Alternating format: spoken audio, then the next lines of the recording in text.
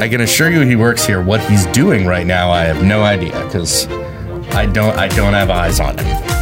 Anthony's going to watch him on our security camera, which is a little disturbing. All right. Is that enough intro band? Oh, I hear the music. The music is... Do you? Do I?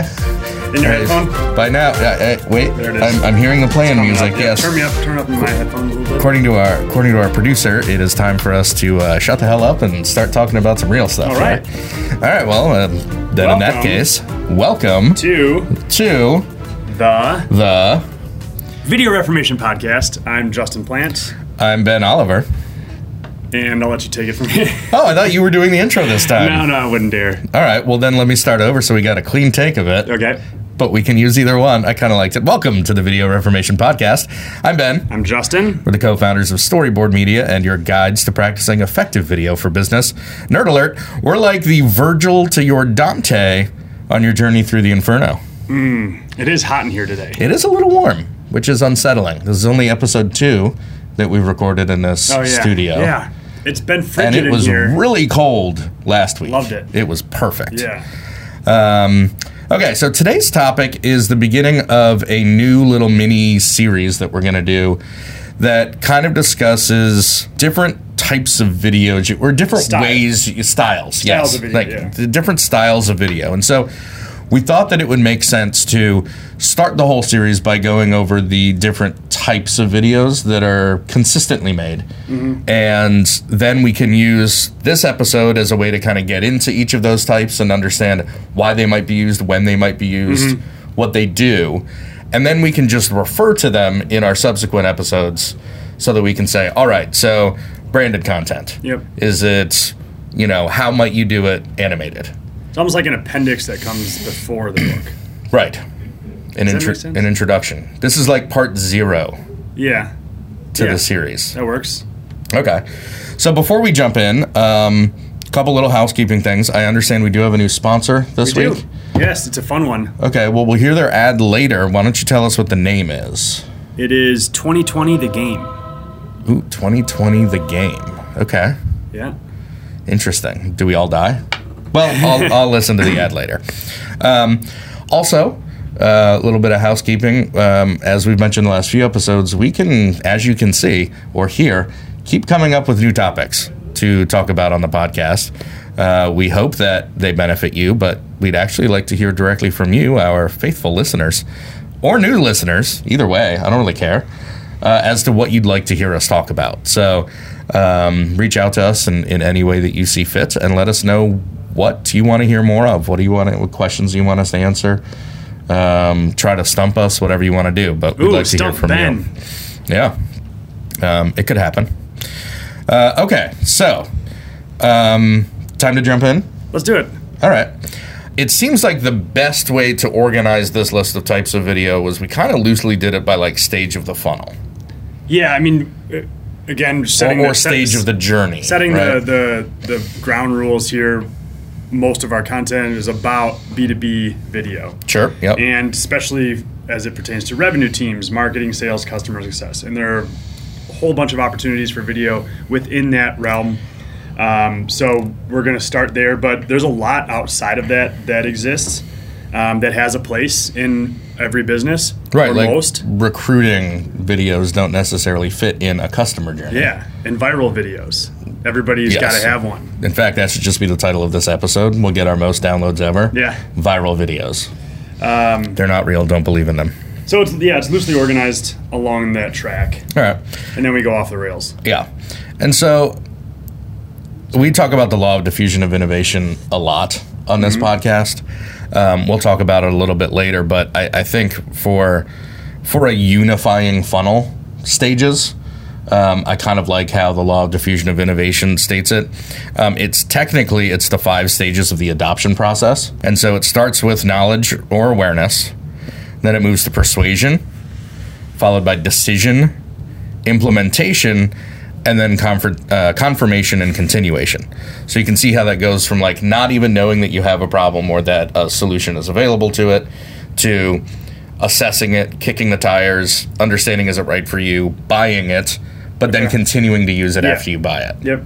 So it kind of matches up with, so we'll loosely use that as kind of our piece. So I think before the even typical awareness part of the funnel, there's kind of this pre-awareness piece. Mm-hmm. Things that you can do that happen before a prospect is even aware of your brand or aware that they have a problem. Mm-hmm. And that's where I like to put a lot of thought leadership stuff. How do you define thought leadership video content? I like to think of it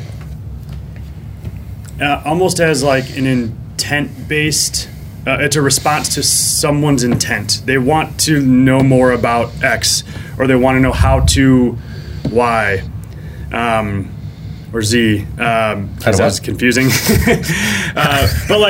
But if you could kind of form questions like that. So, man, I wish I knew more about video for business. You would go looking for how do I make my first video for my company? Mm-hmm. And there will be series like this, or I wish I knew more about the types of video I could make for my business. Right. And they might Their find intent this. is to eventually get to video. The reason we're putting that content out there is to appear as a thought leader. Yeah, I think thought leadership is. I like your kind of audience focus of it.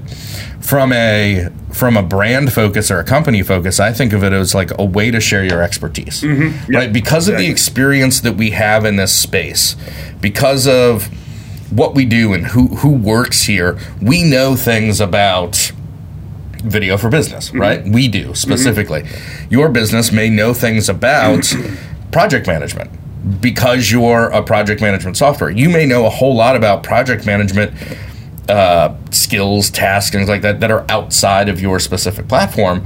But people who want to learn how to manage projects better, if you can put that content out there that regardless of whether you're pitching your product or not, mm-hmm. helps them better manage their products, then you're going to be that resource that's first of mind. You've created a layer of trust with them that, these people know what they're talking about. They can help me solve my problems. I wonder what else they know or have to offer. So I think it's important to put that kind of content. I mean, you really... So I think one of the first examples I heard about it was actually from a book that I mention a lot, Rework by Hannah Meyer Hansen and Fried. They talk about how, I think they used Mario Batali, which I think has been Me Too'd since then. But chef? Yeah. So, he's got a whole bunch of famous restaurants. But he also spends a lot of time putting out books and going on TV shows and morning shows and all that kind of stuff. He's showing people how he makes the stuff that he makes. Mm-hmm. And he's not worried about somebody opening up a restaurant right next to him and stealing his restaurants and taking business away from him. He's showing, hey, this is that little bit that makes this special, or this mm-hmm. is a flavor that works really well with this. He's just out there showing for people who are into food, hey, this is kind of behind the scenes. This is how I do it. And so that's an opportunity for them to either, if they are cooks, mm-hmm. cook better, right? Try some of those things. But if they want to go to a nice restaurant, they're probably more likely to choose one of his restaurants. Yeah. That's the whole idea of a celebrity chef. He's not concerned about sharing this information for free, taking business away from him too. And so thought leadership, it's the same thing really.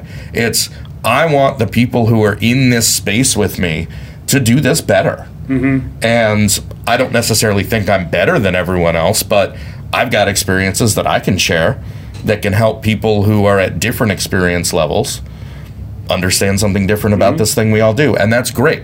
But from a business standpoint, you can go ahead and make that commitment, that long-term commitment, that we're doing this to build followers. Yeah.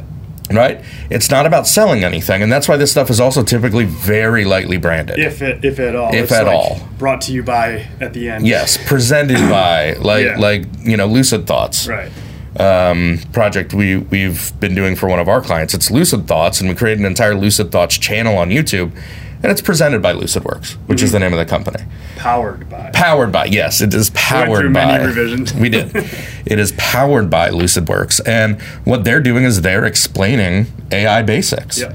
And so that's going to hit a whole lot of people that may not even be prospects of theirs now. Mm-hmm. but in 5 years, as they move up through their roles, could become prospects. It's also going to be great for current prospects of theirs. And what they're saying is, we get AI, we get it to a point where we can simplify it. Yeah. So that you, as like an engineer or whatever, can actually send this dumbed down version to your boss who will understand this. And you're providing a service by communicating something in an accessible way in that example. So, but yes, this for us is thought leadership content. Yep. Okay. It's about educating and not promoting. Not promoting. Yeah. So that's that kind of pre-awareness level where even if people don't have a need for your product yet or service, they're still benefiting from that content. And so the long play there is eventually they get to a point where they do need you, and you're that trusted resource that has been helping them grow over however long, and then you get kind of almost first right of refusal at that point. They're going to look at you and say, okay, these people know about managing projects, know about AI, know about video. Let me see how they can help me. Okay, so what about still kind of, I mean, it's potentially pre-awareness, it's still, but branded content. Yeah, I'd put it up there as pretty high, if not the same level. I think branded content is, and what we mean by branded content is specifically not anything that's got your brand on it. What we're talking about about your brand. It's not about your brand. It's which is weird because it's branded content. But it's content is the root there, right? Right. You're creating content that you know that, or you think you know, that your audience wants to consume. Period. Right? Not consume about your product, not consume about your company, but content that they want to consume. One example is Yeti. That's exactly who I think of. Right. Another one is GE with Super Size Me guy. Oh, yeah. The documentarian, Palm Wonderful presents... Morgan Spurlock. Thank you, Anthony. Anthony for the assist there. Morgan Spurlock. He runs an entire short documentary site that's paid for and presented by GE. And they're not creating GE content. They're just creating interesting short documentary content about a whole bunch of different stories. Yeti. It's not really making content about Yeti. It's about the outdoors and the things that their audience identifies with and cares about. I think the first ones that we ever saw were Tellison stories. Yeah, I remember you showing those to me. So this would have been almost 6 years ago. They were very cinematic, and I remember one of them was about who was a guy who owned like an artisan coffee shop, like a coffee bean roastery kind of thing. And another one was about a guy who like fixes vintage motorcycles on his farm. And another one was a guy about a guy who like makes handcrafted wooden boats or something like that. And it's a denim jeans brand. Yeah. But and I recall that all of the subjects of those pieces were wearing their jeans. Yeah, but never talked about it. But they never talked about it. Right. It never came up. You never even really got like that kind of product placement, like, leather badge on the back showing the brand. It was just, these are people that... brand, like I want to have that lifestyle. I can't just sit on my farm all day and fix motorcycles, so I'll wear those jeans. Yes. It's a very aspirational feel. That guy's fucking awesome. Yeah. I want to be that guy. So I guess... what I know about him is that he wears these jeans. The only step I can take is... Yes. Which, it could easily turn very cynical, I suppose. You have to be careful with that. But they were very well done. And, Ryan and Patrick just got done with a series for a car dealership out of Charlotte, where it has nothing to do with cars. Right. It's about local stories that this car dealership group... I think, donations that it makes to certain groups in the area. And it told those group stories. And I mean, they took out a billboard outside Charlotte, to get people to go watch these stories. It has nothing to do about the dealership itself. Right. It's about, or the auto group itself. It's about these community stories. And that's a great way for that brand to say, hey, we're a local business. We're all about community. This isn't about us. This is about what, I want to take the eyes that are looking at us and put it on these stories. And that's another great way to use branded content. It's not going to help me buy a car, but it may help me decide who to go see about my car. Exactly. Because they seem authentic and they seem like, care about especially in that industry. Moving forward, that was branded content. Still very high up in the funnel. Yep. Because we haven't talked about, like, as a company, why we do what we do. Right. Or what it is that we do. Right. Or what we make or what we sell or anything like that. But we're about to get there. We are. Again, this isn't an exhaustive list, so we're just trying to move kind of through some of these more obvious types of videos. Obvious to us. Obvious to us, sure. Brand video. Not branded content is a brand video. It's perhaps a story about your company, why you do what you do, the people involved. It could sometimes it gets muddied. A lot of ways to do it. Muddied with a culture video. But this is, I like to think of this as ultimately the Simon Sinek version of why. Yes. Why we do what we do. Yeah. People don't buy what you do, they buy why you do it. This is the first time where you get to say, brand name. We believe this, right? If you aren't familiar with the Simon Sinek why, then just Google it, watch his, TED Talk. It'll change your world, and I'm guessing 90% of our listeners are already familiar with it because it is just so fundamental. Very powerful. So I think another thing, and we put these things in different levels of the funnel at first, but like there's also, and I see this a lot in startups, there's this like founder story. Kind of like origin story. It's or like important if you're going for funding, I think. Right. Because you're solving a problem is right? And I think that's the key is without going into, going back into the whole manifesto and everything like that, like there's a specific purpose for that kind of thing. Right. If you're trying to get people to invest in your company, invest money, not buy your product, right. But if you're trying to get people to give you hundreds of thousands, millions of dollars, they need to trust you as a person. Yep. Because right now, this startup is basically you and your co-founders, and that's it. You are not a brand yet. You are not a company yet. You are individuals who I'm handing money over to hopefully do something that makes me my money back, plus some more. Yep. Similarly, at the same time companies are raising money, they're also looking to hire some people. And so that can, I think that sort of investment, I'm going to put the next 6 to 12 months of my life into your company. I want to know that we're doing something important. Yeah. There's kind of like a triangle there of a variety of videos that could come out of this level. Yeah. But I so often, and we'll get to this when we talk about testimonials too, but I so often see people who've seen a founder story or like an About Us video, and that's the thing they want to do first. Sure, it's egotistical. I think it's egotistical, but I also think I'm also fascinated by this idea that young brands, young marketers don't know how to position themselves, how to talk about themselves. So they want someone else to craft their story for them. So in this case, what they do is they hire a video agency, a video production company, to come in and interview them about like the process of creating this thing. And maybe a better storyline is the process goes back to, well, our co-founders are brothers.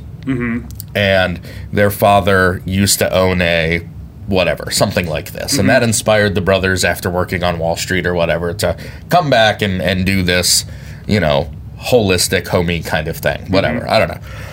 But they think that by somebody stitching together a story there, they're kind of relying on someone else to say, this is who we are, because they don't really know how to say it themselves.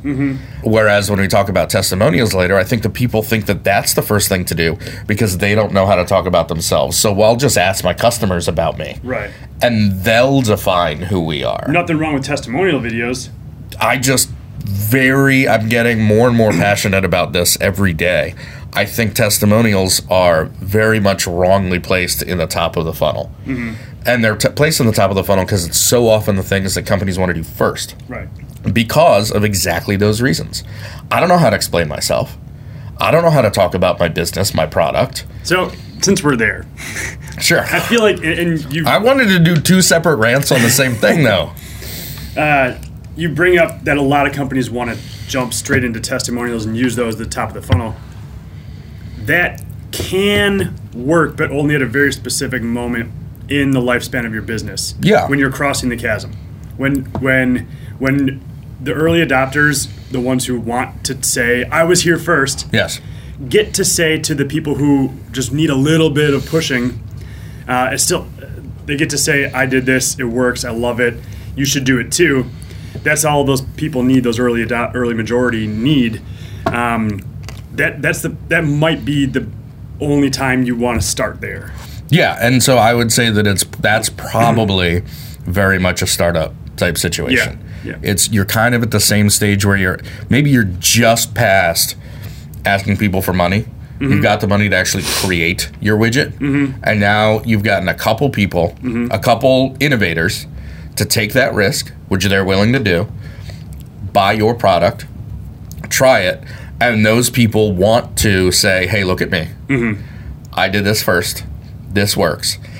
And which is very convenient because the next group of people, right, your early adopters and then your early majority, as you go down through that law of diffusion of innovation, as you get further along, people need more social proof. Right. So the early adopters need a little bit of social proof, whereas the innovators need none. Mm-hmm. They're like, this looks right for me.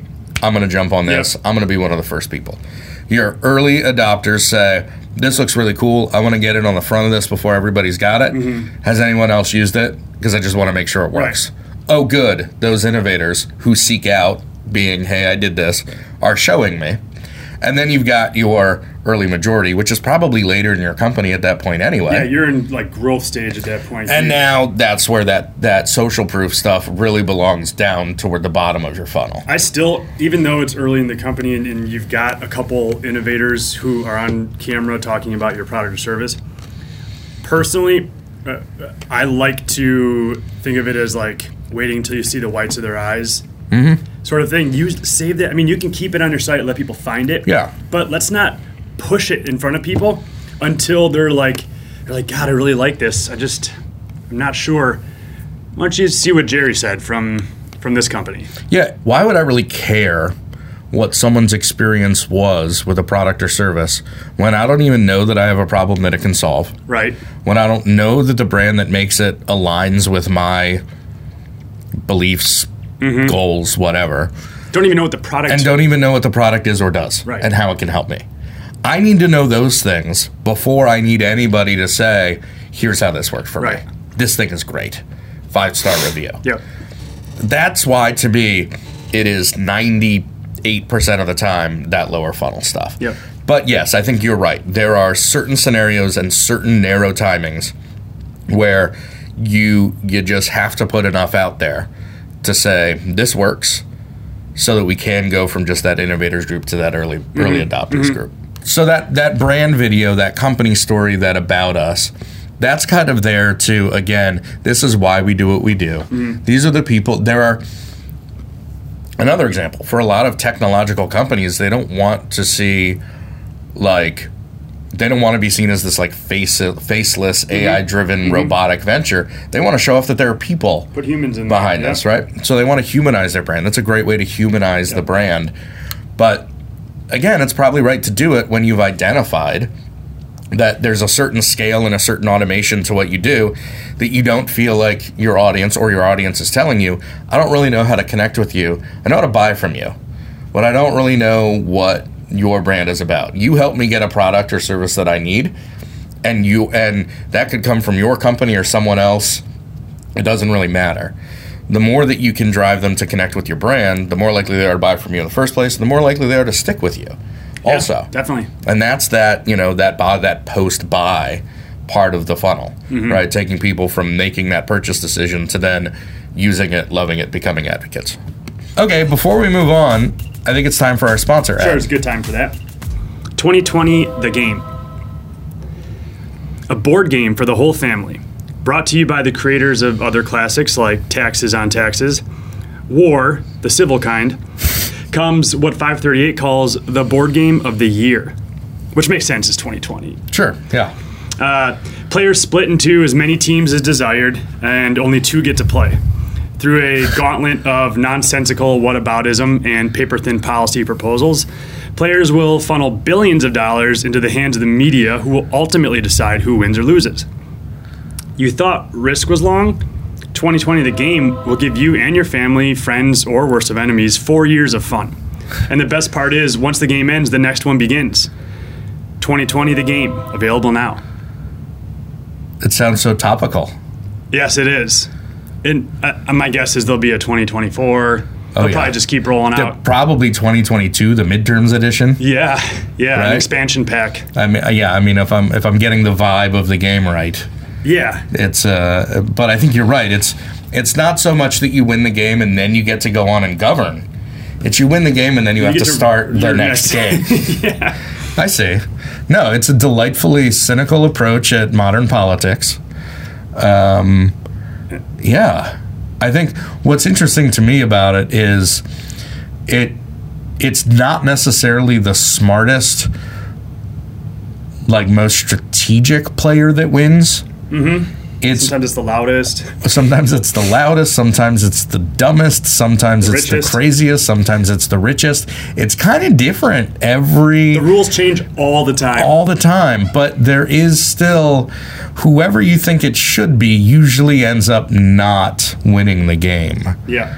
And I think there's probably something to be learned there. But you have to play to find out. Yeah. What about rule changes like term limits or... Yes. Is that yes. Okay, good. I'm glad we addressed that. Okay. There are very few rules, and you don't even have to read them before you play. Right. And really the players have no control over this because ultimately it's a cabal of, it's a small group of people with a lot of power who decide who wins. Probably. You never that's what really it sounded know. like. Yeah. Okay. Well, we just got started this week. Yeah. We're a little late to the game, but we've got a couple years ahead of us here that should be pretty fun. Yeah, should be suicidal. Okay, well, welcome to our sponsor, 2020 The Game. Thank you. All right, let's get back into our funnel here with types of video. All right, so we've stated who we are as a company.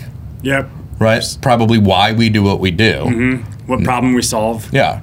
Now it seems like it's time to talk about what it is we do. Mm-hmm. What do we make?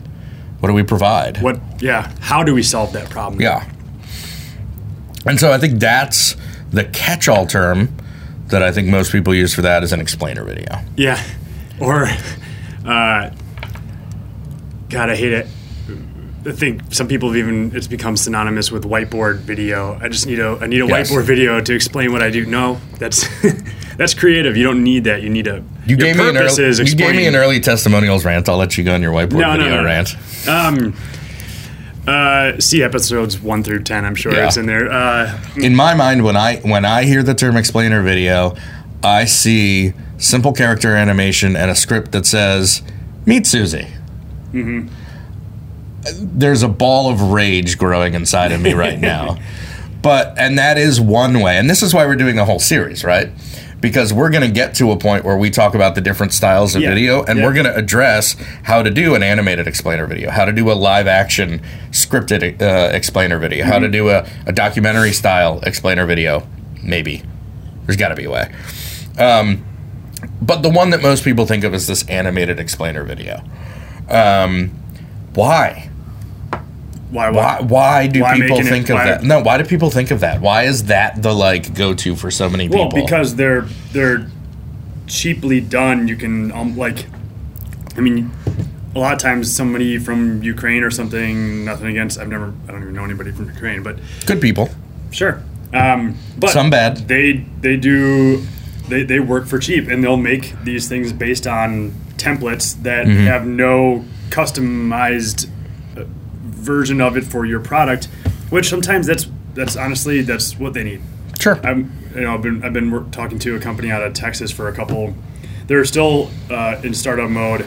They've got a couple clients, but they've got two. They serve businesses and then they serve people. It's kind of one of those models. And for the people, they're just getting these, for lack of a better term, shitty, cheap, quick videos done, and they're reserving all their big guns for talking to the businesses.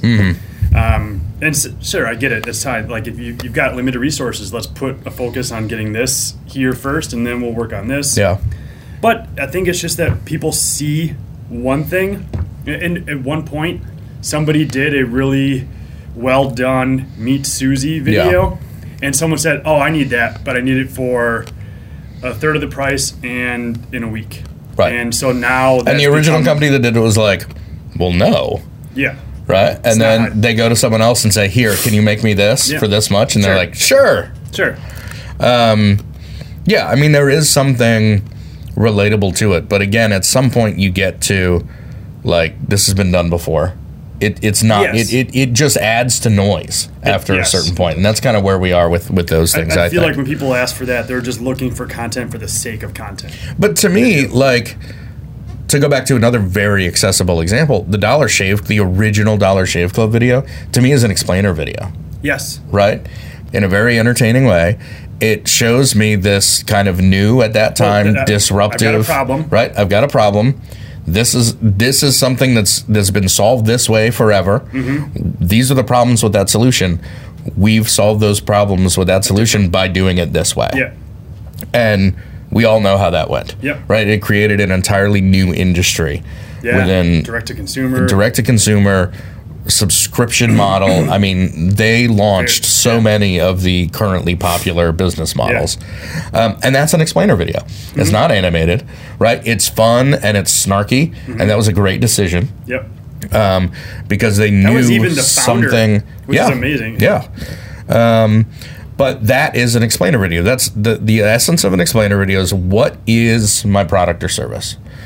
How can it help you, right? Like, and so to me, they kind of work on three different levels. There's one where you can focus on like super top level, like, this is how our product benefits you. These are problems you have. We solve those problems. It's benefit based, and you're not even really getting into like the features of it. Sure. The next level is you start to mix those features and benefits, right? Standard sales conversation. We have this module that does X, and by doing that saves you time, right? Or money or whatever. And then you've got that third level of it that is just about the features. Sure. Which can be series of videos, right? Micro demos come in a little bit further down, but this is where you could, I don't want to jump to them right now. But you can just focus on the features too. Sure. But if I were focusing on just the features, I'd have it as one of a series of videos, of explainer videos, where I do make sure that I address the benefits too. Because people don't buy what you do, they buy why you do it. But they also don't buy what you do because of what it does. They buy what you do because of how it's going to help them. And so you've got to focus on those benefits at some point. It doesn't mean you make one explainer video and make sure that it's benefits focused. That's one way to do it. But you can do any combination of features and benefits. Sure. With explainer videos. It feels like we're starting to get toward a transition point from like marketing stuff into more sales stuff. Yep, definitely. What this next one on our list is kind of that transitional piece. You want to talk about webinars a little bit? Yeah, webinars. There's been an interesting evolution, I feel like, as live video conferencing has evolved. As technology just become better, you can go live with this thing once, record it, export it, put it up on your site for later. Yep. You can make it very interactive. You can make it just one person only. So there's a lot of ways to do this, but essentially, I think it's walking someone through like a solution or a product, how it works. They tend to be a little bit more long form. It could be 10 minutes, but I see a lot of them that are easily half hour, hour long. Oh, absolutely. And that's fine. I feel like webinars followed kind of a same arc as podcasts did, strangely. Like, they were kind of the innovators with webinars, like they were innovators with podcasts, and they were like, all of a sudden they were this new thing that were huge. And then like people didn't really know what to do with them. And so they got long, they got specific, they got like, oh, I have a presentation that I go around the country giving. I can just do this on a webinar, you know, doing a screenshot with shitty audio and whatever. And then they turned into like hour-long presentations that you thought people might volunteer to actually watch. And so I think webinars got a little bit like tedious for a while. And then as some of the technology and some of the like video for business maturity started happening, people have started to realize how to kind of repurpose webinars. Yeah. And so they're a fantastic lead machine. Yes. Right? And I think they weren't necessarily seen as a lead machine before. They were seen as like a thought leadership machine before. But there's such an opportunity to, and the technology is so easy now to get people to sign up for them. And all of a sudden you have lead information. Yes. Very, very intelligent lead information. Like how long did they watch? Did they engage and is this click their through third webinar? Stuff? Yeah, did they see? Yep. And so I think that kind of 23 does a great job with their they do the hosting platform. For anybody who does a lot of webinars out there, this is not an endorsement, like a paid endorsement. Just simply sure it's selling a paid endorsement. We can ask. We're agency partners. I think.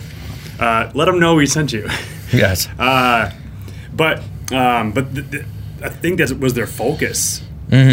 Mostly, it seems to be where their focus was, at least starting their product. Yeah. Some great data from those.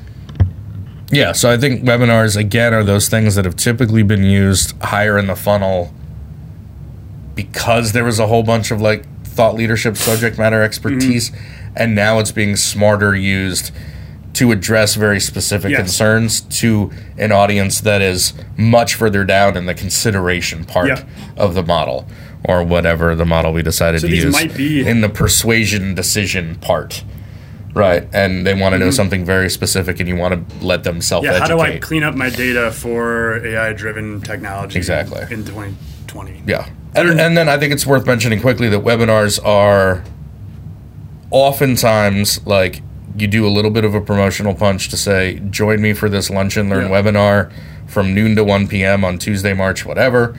And so you get people to sign up to actually watch live, but then you shortly thereafter make it available to the public, and you're just capturing that lead information afterward. So there's that's even a way to assess a prospect's interest level. Is this something that they're saying initially that they want to commit time to? Personally, block out time, or just go. I set up for a ton just to get the recorded version. Right. Just because I know that I didn't click the sign in now or whatever, so I know I'm going to get the email later. Which is again something that 23 does great, is they automate all of that follow up, and you can set custom messages for, a 5-minute heads up before the webinar starts. An email that goes out to attendees, like with the slide deck. And then an email that went to people who signed up but didn't show up.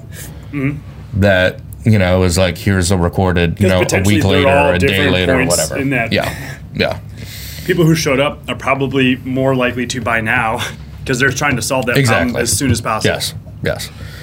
They're not that different from a demo. Tell me how they might be different. There's a couple ways to do it, but in my mind, the true meaning of a demo is a one-on-one conversation, largely virtually, between a salesperson and a prospect. And even if it's a group decision, you're likely getting one decision maker at a time at this point. But it's a one-on-one decision where for the first time somebody has said, I'm interested in this product. I think it could help me. I'd like someone to walk me through exactly how this thing works. Because I have some specific questions as well. Like I want to. And so there is, you often see, often too early, you see the call to action of sign up for a demo, request a demo, schedule a demo. What you're doing is you're asking your prospects to say, I'm now ready to move from a marketing lead to a sales lead. I want a salesperson, to take time to walk me through this thing because I'm interested in it to the point where I want very specific information, and I want to be able to ask specific questions that I'm not getting answers to in all of this other one-to-many conversation. That doesn't mean that a demo can't be pre-recorded, but it still feels to me like something that you would pre-record and send to an individual. Sure. One at a time, right? Yep. It can be made for generically. But a salesperson is taking it and saying, here, I'd like you to watch our demo. I'm sorry we couldn't connect at our scheduled time, but here's a pre-recorded version. Let's schedule a time for you to ask me whatever questions you have, and we can go into it. So it doesn't have to be live, but I think just like with explainer videos, animated is what people think of. I think of that one-to-one. Yeah, how much more can you get done real on a phone time call instead of leaving a voice message? Yeah. So you get to walk them through, and the better prepared you are for that demo also. I mean, a lot of companies that we work with who do the demo approach, they have several pre-demo conversations. Right, where they're understanding which of these modules, which of these features are going to be things that this person's going to be interested in. Yep. Because a lot of platforms have so much going on that it would be a waste of an hour to talk about all 10 feature sets when you know that these are the 3 that are going to get them to buy it, because they're the ones that they're going to use the most. Or 6 of them don't even apply to this particular prospect. So spend the time that you're getting those people to commit. And that's a huge, think about it. This is the first time people are saying, I want to, well, maybe webinars, but again, who shows up for a webinar? I want to dedicate my time to learn about this. I don't want to just dedicate my time. I want someone from your company to dedicate their time to me one-on-one. I don't want to dedicate my time to sit in a lecture hall with 200 other people and listen to kind of a scripted thing. I want to sit one-on-one office hours. Right? I want to raise my hand every... And I want to sit that's making a large commitment and asking for a commitment back. And that is a different decision than just saying, yes, I'll spend an hour watching this later. Webinar sometime. Yeah. But so you're starting to get to the point where you said even if it is pre-recorded, it'll be very focused on that particular person's or company's problems. So you might tailor this demo to include these 3 feature sets. There's another version which could either go above or below this in the funnel that we call micro demo, and that is typically just sectioned off pre-recorded features. Generic, but focusing on a specific feature or a specific use case, perhaps an industry-specific use case. Yep. Perhaps a persona-specific use case. On that scale of 1 to many and 1 to 1, you can get really close to 1 to 1, or you can kind of scale it up a little bit. But there's and I would recommend listening to 2 episodes ago when we talked about 1 episode when we talked about scaling. 2 episodes when we talked about, I don't know. I don't have the whiteboard in front of me. I'm in the wrong room. Listen to our scaling episode, but this really goes to that scaling content part, right? Yep. Because if you're using anything, I mean, if you're sharing any information more than once, I mean, there's a way to do this so that you can scale it and have a huge library that you're picking from. Yep.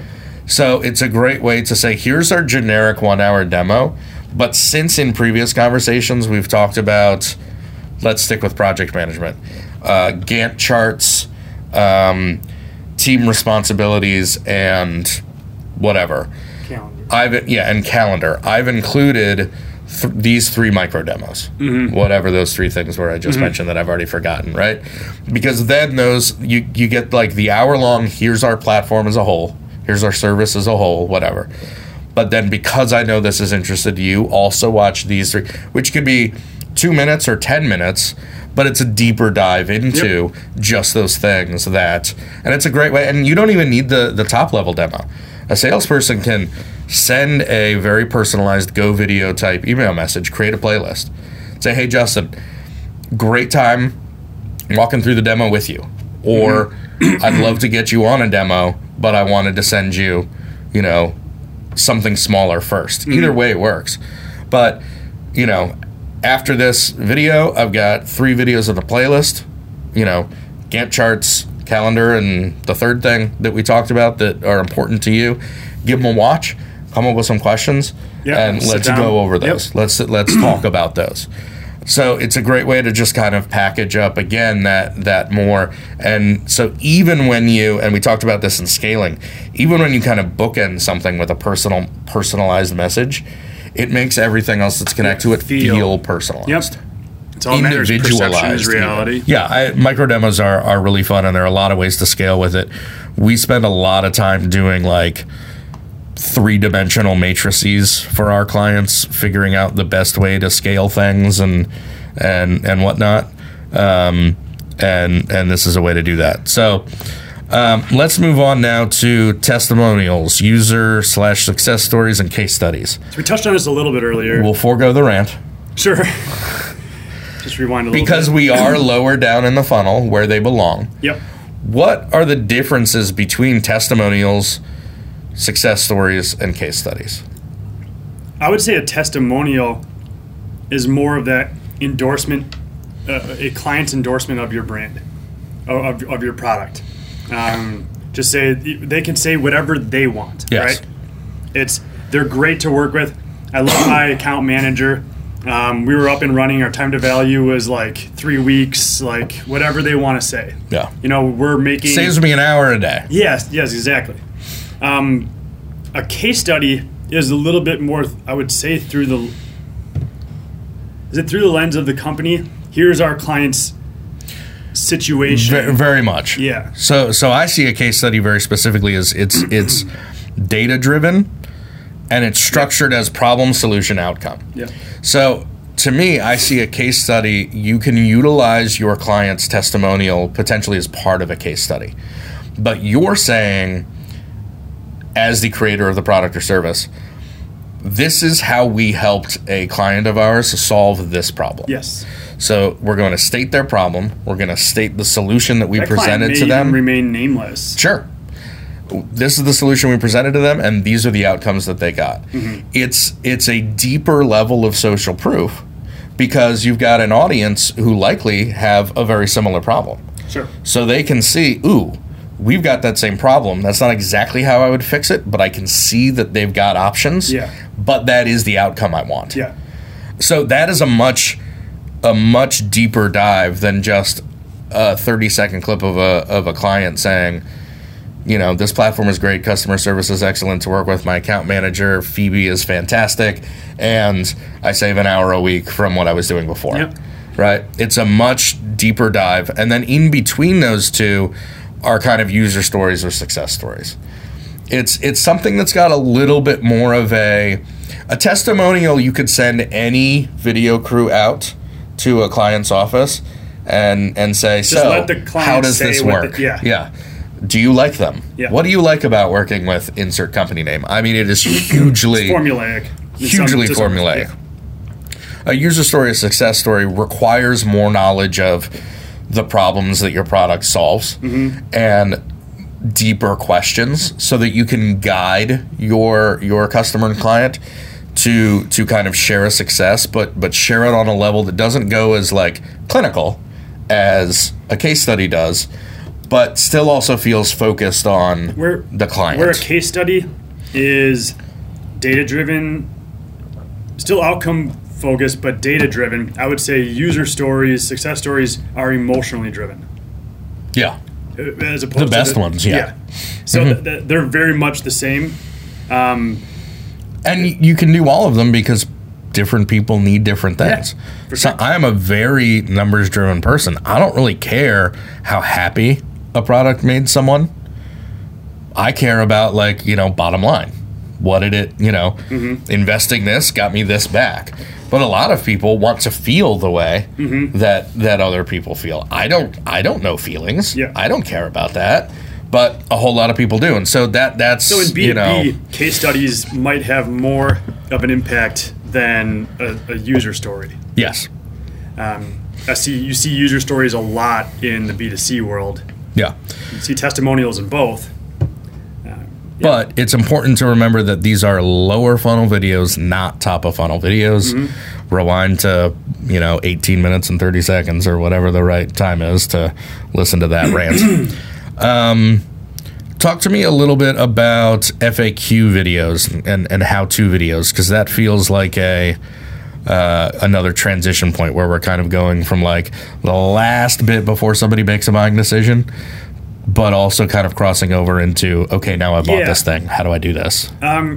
So if I'm still before the conversion, before the decision to buy, I might go look at how does the product, like how do I do XYZ with this product? And some like a lot of software companies will have a knowledge base where you can kind of go through and learn how to do certain things. Those could probably be recycled from micro demos or vice versa. But those FAQs or like might even be like, what's your return policy? So I can mitigate risk. Or what is your average time to value? Stuff like that that helps mitigate risk, I think is what. If I sign up for the annual pricing, can I cancel at any time and get a refund? Can I? Yes. I think risk mitigation is a great way too, and for the laggards or like the absolute introverts who really don't want to talk to anybody, this can help, or people who don't want to be sold by a salesperson. This is your last chance to really get everything detailed out there. This is the last like wall of defense and the self-education thing. It's like, here, I got nothing else I can throw at you that isn't a specific thing where you got to talk to somebody one-on-one. And I think that kind of goes into onboarding too, right? Like, now I've bought this thing. So there's a way to provide people with, FAQs and how-tos and knowledge bases once they get it. But there's a lot of value in just showing people through video content how to use this thing that they've just bought, right? So I think that onboarding is something that's congratulations, welcome to the family. We're so excited, to have you using our product. Here we're going to walk you through so that you can get the most out of it, right? And so it's there to get them to understand the platform or product or service enough so that they really don't have to go to the how-to or the knowledge base kind of thing, right? And they also don't have to like use support tickets and things like that. Right. So it's important to create a lot of time on that end. So that's just kind of a fundamental piece of that. Okay, how do I actually use this thing that I've spent likely a lot of money on, or my company has spent a lot of money on? I think that kind of brings us to the end of the typical funnelistic customer journey kind of thing. It doesn't mean there aren't other types of videos. Right. And I think we should leave ourselves the flexibility in the remaining episodes when we're talking about styles to bring up particular other types of videos that may work really well for that style. But I don't feel like we necessarily need to go into them now. I mean, we're talking about, like we mentioned beginning, like we're talking about recruiting videos, internal comms, training. Event stuff has its own funnel. I mean, it's stuff that all has value, but it fits outside of kind of the primary customer journey, which I think is where most of our listeners are concerned, is how to get people, from marketing to sales to customer success. Revenue-focused videos. And, of course, there's, like, viral video that we don't. Again, which will be probably its own series. Yes. It's a very complicated process. The definitive guide on how to make a viral video. Right. Yes. Sure. Okay, so in our next episode, we're going to take a look at our first style of video. Which style will we be looking at? I don't know. Have we thrown a dart yet? We haven't thrown a dart yet. We've got a blank on this page, and we decided we were just going to decide in the moment, and that was our next episode in this series. Why don't we let our audience decide? Why don't we decide and tell them that our next video in this series, we're going to look at the style of live action scripted. Okay. That's our favorite. It is our favorite. That's why I went with it. So for good reasons. Yes, and I do want to clarify. This is one of those series, kind of like the hiring series, where we're going to break these episodes up. We're not going to spend like the next 6 episodes just diving into styles. we're going to rotate through these just Intermittently. because if nobody cares, we don't want them to drop off for 6 months or whatever. So the next episode in this series, which is called the something series, Yeah, which is called the series that we'll figure out once we have to publish this thing, we'll be looking at live action scripted videos. Other options are character animated, abstract animation, whiteboard, and we probably won't do that. What else? Live action doc style. Live action doc. Like live action unscripted. Well, we got a bunch. We got a bunch of them. Okay, so if that doesn't wet your whistle for the next episode in the series, I think it probably doesn't, because we could have done that better.